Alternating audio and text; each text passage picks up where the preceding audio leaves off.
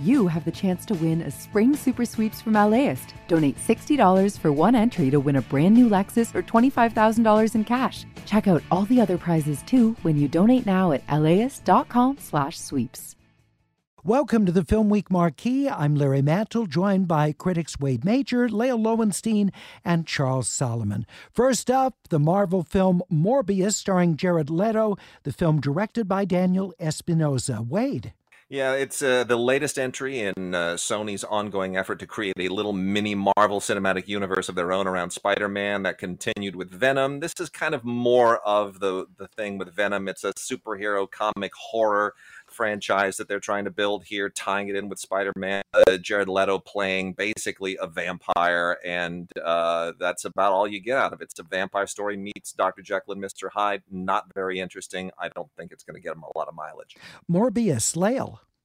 Unlike a lot of the films in the Marvel Cinematic Universe, that they have character development and humor and things that you want to see. This, on the other hand, is just a lot of special effects and very little character development.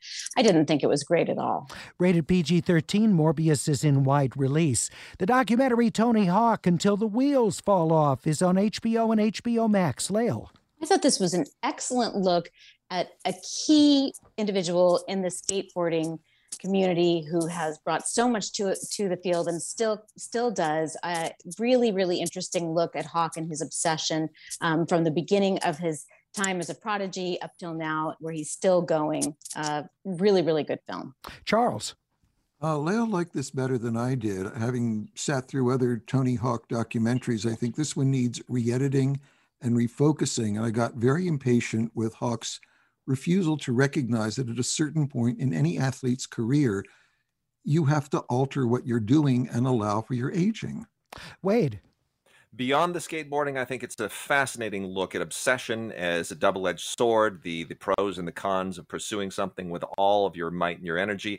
As far as being a skateboarding film, I think it plugs in very nicely with Dogtown and Z-Boys and all the rest of those documentaries, but it really does need them to contextualize. Tony Hawk, Until the Wheels Fall Off, unrated on HBO and HBO Max. Apollo 10.5, A Space-Age Childhood, from writer-director Richard Linklater. The film's animated. Charles. Well, it's sort of animated. It's really just reworked live action so that you don't have to hire real actors, good actors, to do the movements or give the lines. It's this pseudo-nostalgic evocation, supposedly, of Houston in the late 60s. I just wasn't buying it and didn't understand why it made it. Apollo 10.5, A Space-Age Childhood, is on Netflix. It's rated PG-13. For our Film Week critics, I'm Larry Mantle. Thanks so much for joining us on the Film Week Marquee, the full Film Week podcast, available wherever you get your audio. The LAist Spring Super Sweeps is happening now. You can win amazing prizes while supporting your source for local fact-based journalism.